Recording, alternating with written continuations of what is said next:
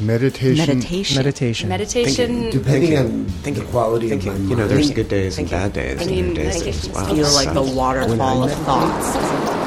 Every now and then, a nice, calm. You can't think of anything. This is Meditation in the City, the Shambhala New York podcast. Thank you for listening to the Meditation in the City podcast, a podcast where we explore topics on Buddhist meditation and maintaining a meditation practice amidst living in a busy world.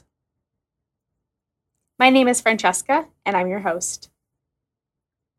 The title of this episode is Seeing Things as They Are. In both our homes and in our everyday lives, we already have everything we need. In this episode, we discuss how meditation, mindfulness, and feng shui can help us clear up misperceptions and learn to appreciate and value the present moment. Through this practice, we can begin to see things the way that they truly are. Today we are joined by Angie Cho. Angie is a creator of holistic spaces, specifically focused on designing interiors and teaching feng shui and meditation. She is the author of Holistic Spaces, 108 Ways to Create a Mindful and Peaceful Home. Since 1999, she has been designing beautiful and nourishing spaces, inner and outer, with balance and harmony, informed by the ancient practice of feng shui and meditation. Her focus is to create nurturing and supportive environments, tailoring her practice to each individual's specific needs. She is also a teacher of Dharma arts and meditation in the Shambhala Buddhist lineage and for Dharma Moon.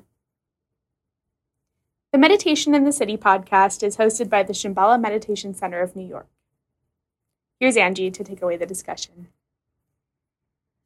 So, when I was asked to give a title of my talk, I thought I would bring together two things that I really love, and it's meditation, because all of us are here for that purpose, that we are looking to meditate together, but also feng shui, which is a practice that actually the reason why I even joined or came to Shambhala was because of feng shui. So I had studied feng shui for many years, and I took a 3-year certification program. And I was so surprised when I started studying feng shui that it was much more than what I thought it was. And I think that's the case with a lot of practices when you go deeper, right? So we had a sangha in this feng shui school, and we meditated, and I was introduced to meditation. And so then when that closed, when that program ended and I had finished, I wanted to keep studying and learn more about Buddhism and learn more about meditation and learn more about these practices. And so I started studying at Shambhala, and I think I was also really delighted, just like I was with feng shui, to learn that when I started studying at Shambhala, there was much more. It was much more than just meditation. And I was introduced to so many wonderful practices. And I think both feng shui and Shambhala have given me opportunities to be more in touch with my cultural lineage and also just myself. So there's dozens of quotes from Chogyam Trungpa that really speak to me, but in one of them, he talks about seeing things as they are. And this is from True Perception, which is Chogyam Trungpa's collection of talks about Dharma art. And I think this is from the chapter called Discovering Elegance. And so he says that we need to really appreciate things as they are. They are so beautiful and so wonderful already. And I thought it was interesting that he talks about this in the chapter that's titled Discovering Elegance. So there's something about incorporating elegance and discovering elegance in your life through just appreciating things and seeing them as they are and not creating our own storylines and perceptions around things.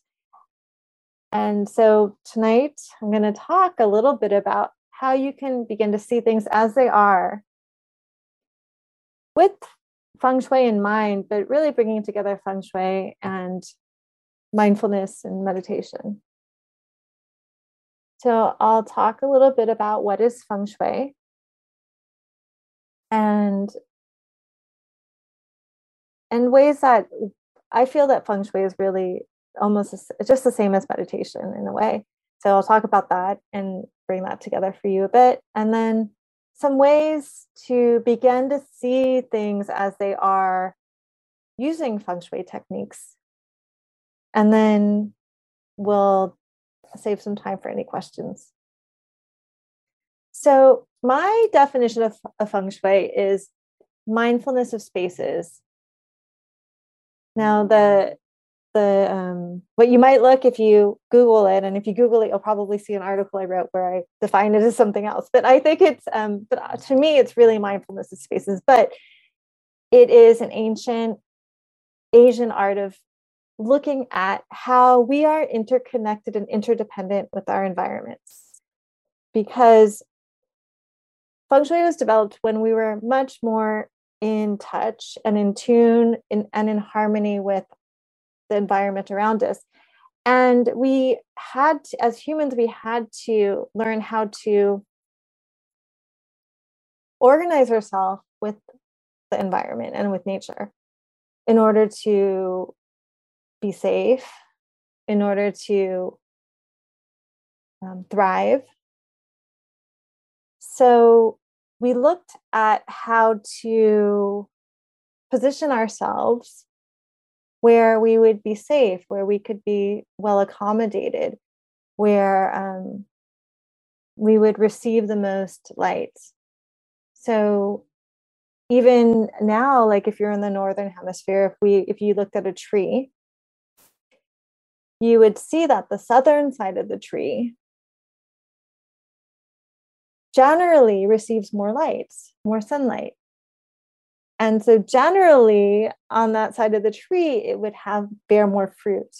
So just if we look at the world that we live in, this planet that we live on, and our relationship to the elements around us, there are ways to position ourselves so that we can begin to see things as they are and not look away from things. And so I'm going to talk to you about that. And so I find it really fascinating how to tie in mindfulness and awareness and these meditation practices that we all love. That's why we're here with our homes, because it's so easy for us to compartmentalize these things. But I think especially after the pandemic, people are really much more familiar with their homes now than they ever were, because they were forced to spend tremendous amounts of time indoors.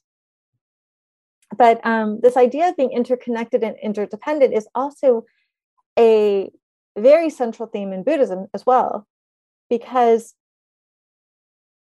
you start to see that you are not separate. So I could be talking about feng shui, or I could be talking about meditation or Buddhism, but that we are all connected and not separate. And that what I do affects you, what you do can affect me, that our energy can permeate not to just other people, but it can affect other people, it can affect your spaces, it can affect the environment, it can affect your home, it can affect everything, right? So these are all interconnected, interdependent. And then when we recognize that we are not separate from each other, then we can start to cultivate compassion and to, on a very basic level, we can start to empathize and understand others, people that are different than us, places that are different than us, and also benefit from that we receive compassion from others, that we have compassion for those around us. And so this applies to our spaces too. We are not separate from our spaces. Our homes are symbols of who we are. So your home is a symbol of you. Yes. Like you're like, even in feng shui, I'm not going to get into it tonight, but like we even like overlay, we can overlay your body on your home. And I remember growing up, and somehow I guess someone told me this, and I think maybe we've all heard this, but I would rearrange my room all the time. And I think even in college too, when I got into my dorm room, I would just change everything around. Like you would change your like posters on your wall, or move your, back when you had time when you were young, you would move your, you would try your bed out there, or try the bed there, or the desk here. And I remember someone said, you change your room, you change your life. And it's always kind of stuck with me that I learned from very early age that if I could rearrange the environment around me, something else would change as well. And then later I learned, as I studied feng shui, that your home is actually like a symbol for you. And if your home is thriving and well cared for, that's a reflection of how your body, or how you are cared for, or how your family is cared for, or how you care for yourself. And that this trickles out to our bodies are our own our homes for us, but then it trickles out to our spaces, and from our bed to our bedroom to the entire home to the neighborhood to the city we live in, and all of these are connected. So feng shui is a practice that really strives to bring people in harmony with their environment. And so I hope with the talk tonight that you'll begin to see how you can really feel more connected and more harmonious with your space, and that it can be you can start to look at your space as a way to create a situation that supports you and helps you see things and have more awareness, just like your meditation practice does. Just like how meditation gives us time and space to get to know ourselves, by looking at our homes, we get to know ourselves as well. So feng shui literally translates to wind and water. Feng means wind and shui means water. And I think about wind and water as two of the most important things that we need as humans to survive. And also these are two very important elements in nature, right? But wind is our breath. We need to be breathing. And we need water. We need to be hydrated, and we're over 80% water. So, and feng shui also looks at the flow of energy, or qi. Qi is life force energy in our spaces and through us. And we look to kind of correct it to see how things are flowing. And we also incorporate the power of intention, which is really the key. And I think a lot of people come to feng shui to create more peace and harmony in their lives by being supported by their environment, because they know intuitively, like there needs to be some shift in what's going on around me to shift things inside of me.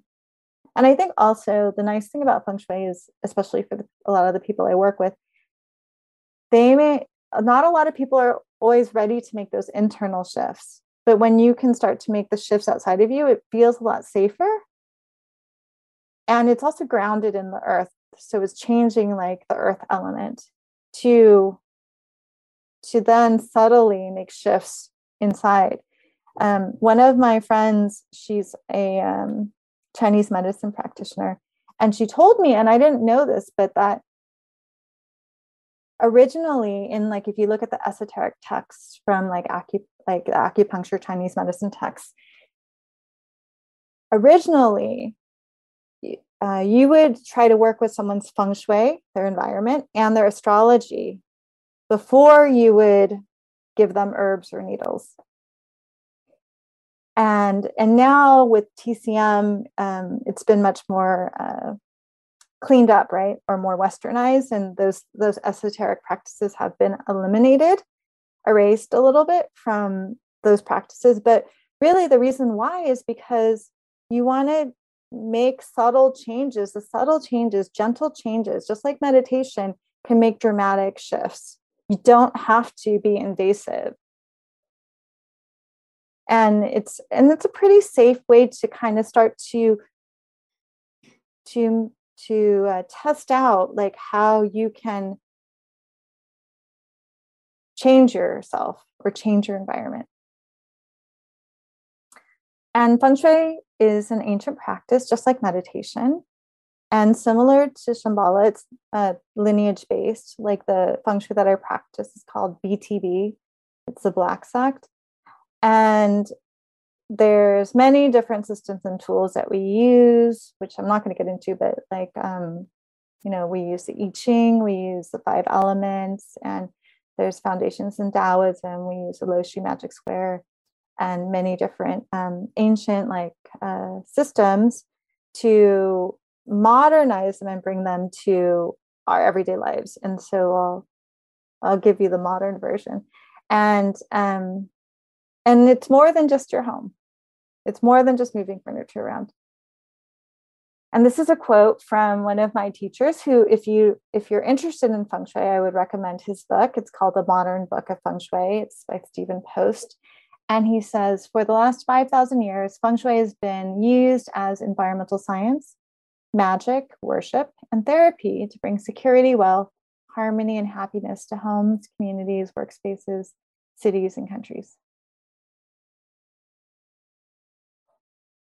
So the first way that you guys can begin to start to see things as they are is to work with your windows. So in feng shui, your windows of your home or windows of a space represent your eyes.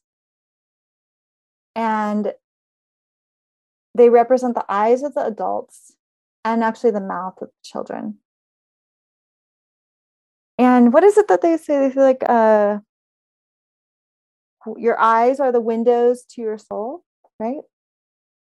I mean, it's not a coincidence that we have these sayings, these ways of phrasing things. And if you think about it, the windows are the eyes of your home, right? So they represent your eyes. And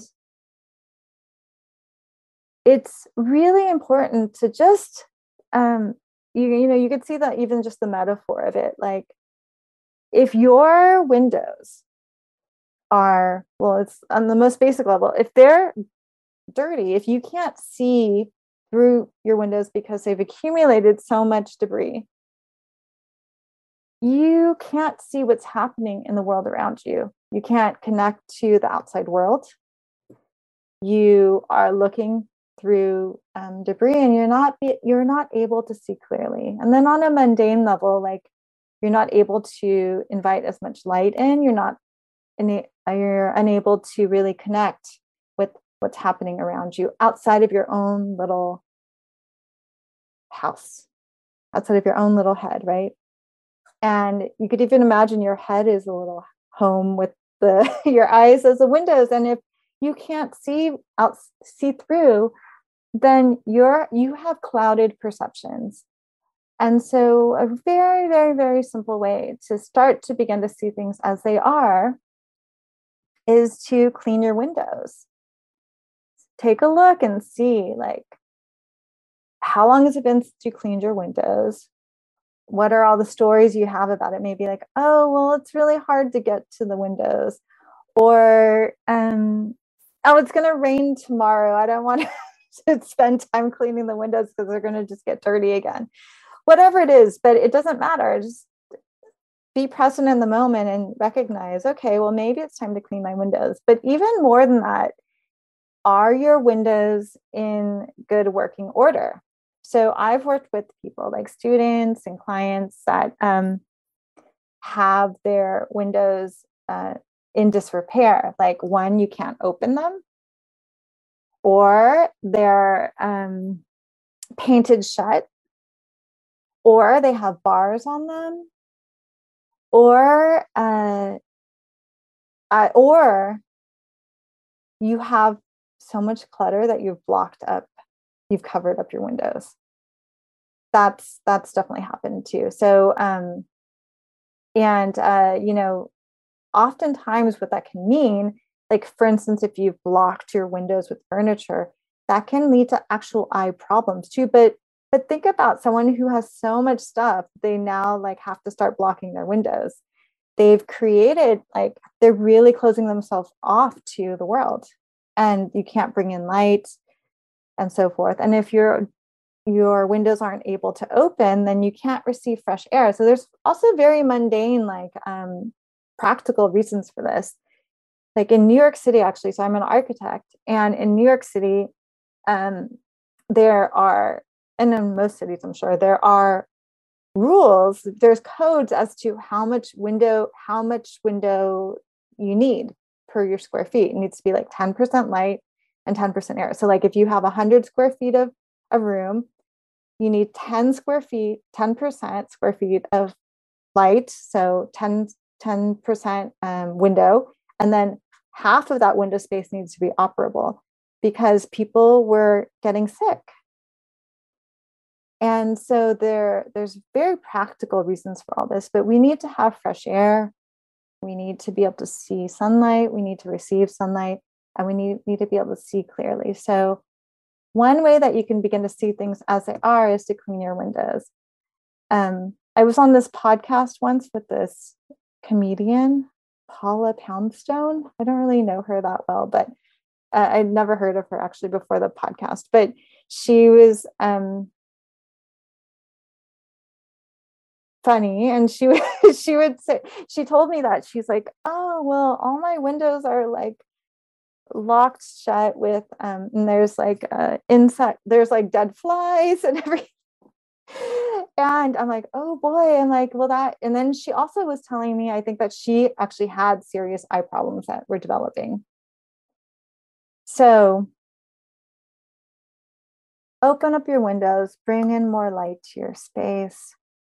And also that practice of that idea of the intention, like cleaning your windows with the intention that I'm going to wipe away and let go of some of these perceptions I have that I've created for myself.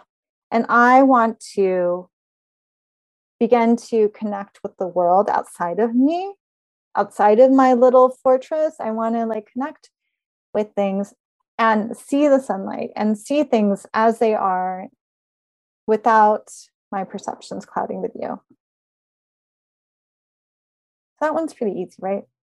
The next one's a little bit more complicated. Okay. The next is called the commanding position. So this is the second way that I'm going to talk about how you can begin to see things as they are. Now, in Feng Shui, one of the most fundamental principles that we use is called the commanding position. And this kind of originates from what we call the 4 celestial animals. So, yeah, or the not so fancy term of the cozy armchair position, which doesn't sound as fancy as the 4 celestial animals, right? But so the 4 celestial animals has the black tortoise in the north, and then you have the white tiger and the green dragon, and then in the back you have the red phoenix. But the idea is you could visualize the red phoenix in the back is higher, right? The phoenix flies the highest, and that's like the back of your cozy armchair. And then the lowest is in the front, which is the black tortoise. So, and then you have the tiger and the dragon on either side of you supporting your arms, like if you're sitting in a cozy armchair. So the idea is that you want your back protected. You want the back of your head protected, or you want the back of your home protected, because you don't have any eyes in the back of your head, right? You see in front. So you want the area behind you, or also if you think about it, your spinal cord in the back of your neck, which is really vital for you, that's on your back side. And you want to have something high to protect it. So a big mountain or the back of the armchair. And then you have your support on your sides, your two armchair things, your dragon and your tiger. And then in the front, you have your, I guess it could be like your ottoman, like the black tortoise, but you have something low in front of you so you could see all around. And this is how we tie it into seeing things as they are, because you can see in what's in front of you instead of maybe facing a wall and having the back of your neck exposed. So basically, the commanding position governs how you position yourself in a room, especially at your bed, desk, and stove. And I'll go over those with you in more detail. But because you want to be in the commanding position, you want to be set up so that you can see what's coming to you and your back is protected. So you want to be able to see what's coming to you usually means you want to see the door. So you want to be able to see the door without being directly in line with the door, but also have the support of a wall behind you and be protected. And so ideally, you want to be able to situate yourself at your bed, desk, and stove so you can see everything that's coming to you, because the metaphor is that if you set yourself up and you can't see the door, you're not really seeing the full expanse of the room, or you're not able to see things coming towards you. You're not able to see anyone that could surprise you. And you're in a compromised position. And a lot of times I see with clients and students, like they set themselves up that way because they really don't want to see things as they are. They want to see them the way that they want them. They're afraid to see the possibilities that could be coming to them.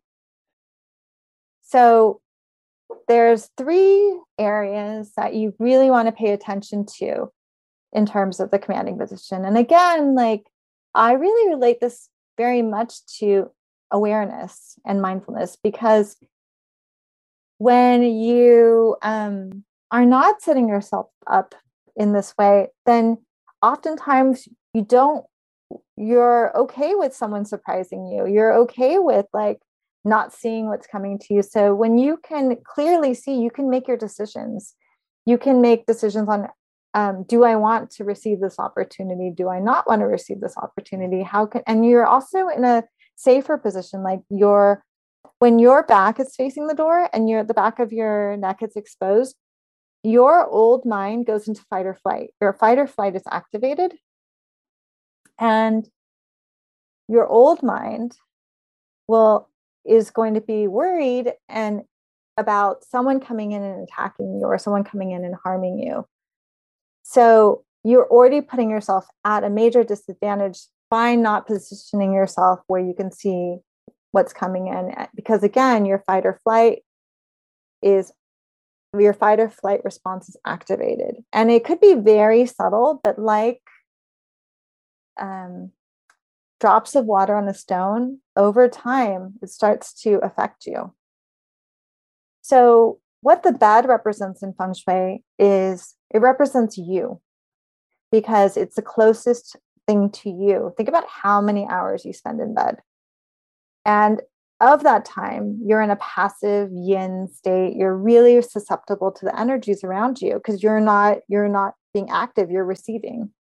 So the bed really affects you. And it's one of the most important places to make sure that you're in the commanding position. So if you're not in the commanding position, it can mean that you have missed opportunities, that opportunities are going by, but you don't know because you're just staring at the wall, basically. You're hiding. And it can lead to anxiety because your fight or flight is activated. And that affects your sleep. It can cause mishaps because you're not well rested. You're not seeing what's coming to you. You can be surprised at any moment. And you have less control, and you don't feel as safe. And then you feel drained of energy. These are just some of the ways that you're not being in command of your bed can affect you. when you're at the, you're opposite the door and your back is against the wall and you're protected, but you're off to the side, who has the best view? You see everything that's happening in the room. But if you're right in line with the door, someone can come into the room and be right in front of you. So the person who's coming in has the advantage of the situation and not you. Whereas when you're in that commanding position, in that power position, you have the most control over the room. And then again, it's like you're seeing the things as they are, because when you set yourself up like with your desk maybe facing a wall and your back is to the door, it's like you don't want to really see what's around you. You just want to stay in your own little corner. So the best case is that from the bed, you can easily see when someone enters the room and you're not in line with the door. Like your feet are not in line with the door.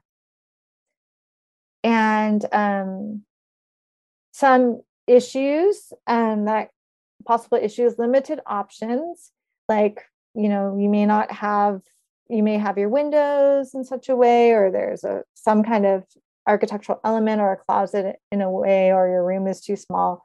So that often happens so you can't, for some reason, you can't place your bed basically kitty corner from the door.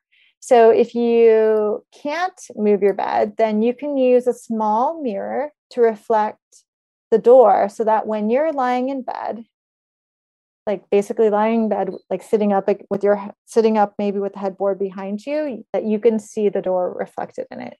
But it's always the best case to move your bed into this position if you can.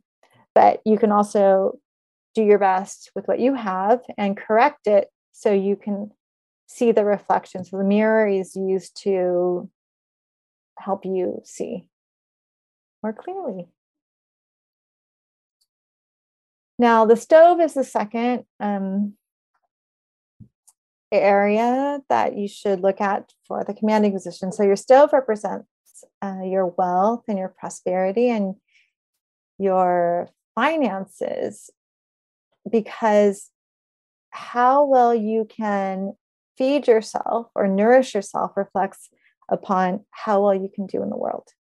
So when you are not at command at the stove, there can be a feeling of danger because you're working with fire. So if you think about like traditionally, like we have, even like our modern stoves now, you want to be careful with the fire and the gas and everything.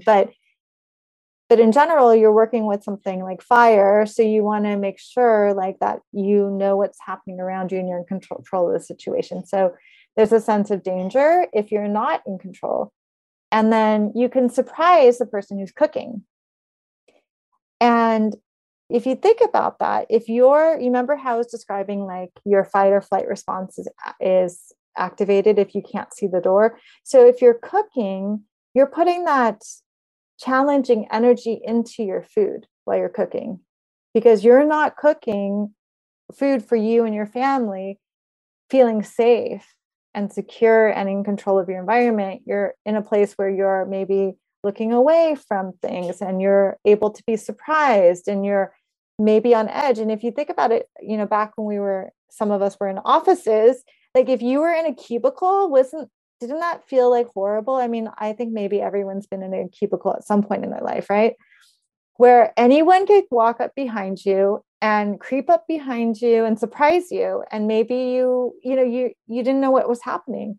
So it's that kind of feeling like anyone could come up behind you. Or if you're at a restaurant waiting for a friend, and if you're sitting where you can't see the door, every few seconds you're probably like looking around like, are they here yet? Are they here yet? And you can't relax, right?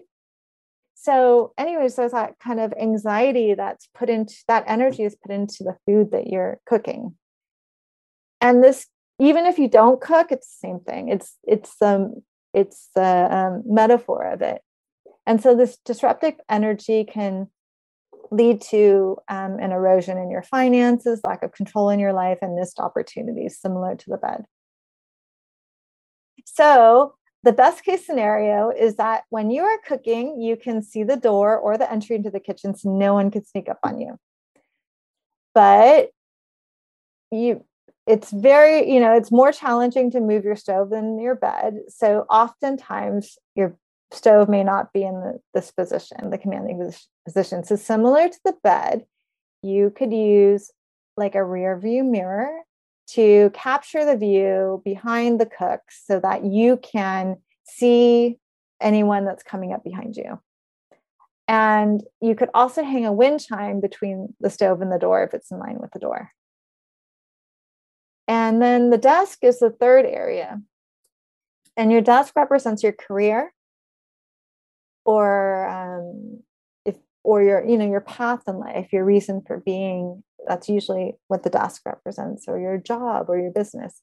And so when you set up your desk, when your desk is set up so you can't see the door and you're not in the commanding position, it can mean missed opportunities in your career, anxiety and worry, a difficulty moving forward,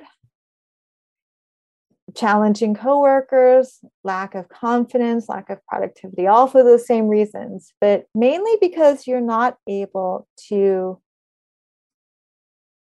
recognize that your view is blocked. Again, it's about seeing things as they are, being willing to change your position so you can start to see more clearly. So the best case scenario for your desk is to sit at a desk with a view of the main door while working. But that's not always possible. So in reality, you may have a home office, since a lot of us are working from home now, or a small space that you have to work with. So you can adjust it, just like with the other situations, with a rear view mirror so you could see behind you, to set up a mirror so you could see the door behind you. And then you can also do a few more things, like make sure that you have a high back supportive chair for that. Remember, I told you about the easy armchair position, so you have that extra support behind you. And that protects you. And then you can also, if you have a really small space, dedicate the space to working for whatever that period of time is. So like, I know a lot of people started working at their coffee tables or their dining table, and that's okay. You have to do the best with what you have, but even getting something like really wonderful, like a desk blotter, like a desk blotter that you roll up and you just have, this is my, you put your desk blotter out, you put your computer on it and you start working, and then you put it away when it's dinner time or when the work time is over, and creating a dedicated space for your work while you're working. So that way, like, your work life and your work-life balance doesn't start to get muddy, that it's more, there's a clearer boundary. And also the desk blotter gives you it adds a little bit of earth element to have like more support. And also, I think it's also important to consider the commanding position when you're meditating, because I noticed I didn't think about it for a long time. And then I realized, I always feel anxious when I'm meditating. And I realized I was like not putting myself in commanding position. So for a while I had like a little mirror, and that really helped to relax things. Because also, maybe you live with someone and you don't want them creeping up on you while you're meditating either, right? So there's a lot of different aspects to it. So that helps to provide more support and how you have more control while you're meditating as well. Thanks for listening. If you enjoyed this episode and you'd like to help support the podcast, we invite you to leave us a rating and review, subscribe, and share this episode with your friends. Shambhala NYC also offers a variety of meditation courses for meditators of all levels. Check out our upcoming programs at shambhalanyc.org. Thanks again, and we'll see you next week.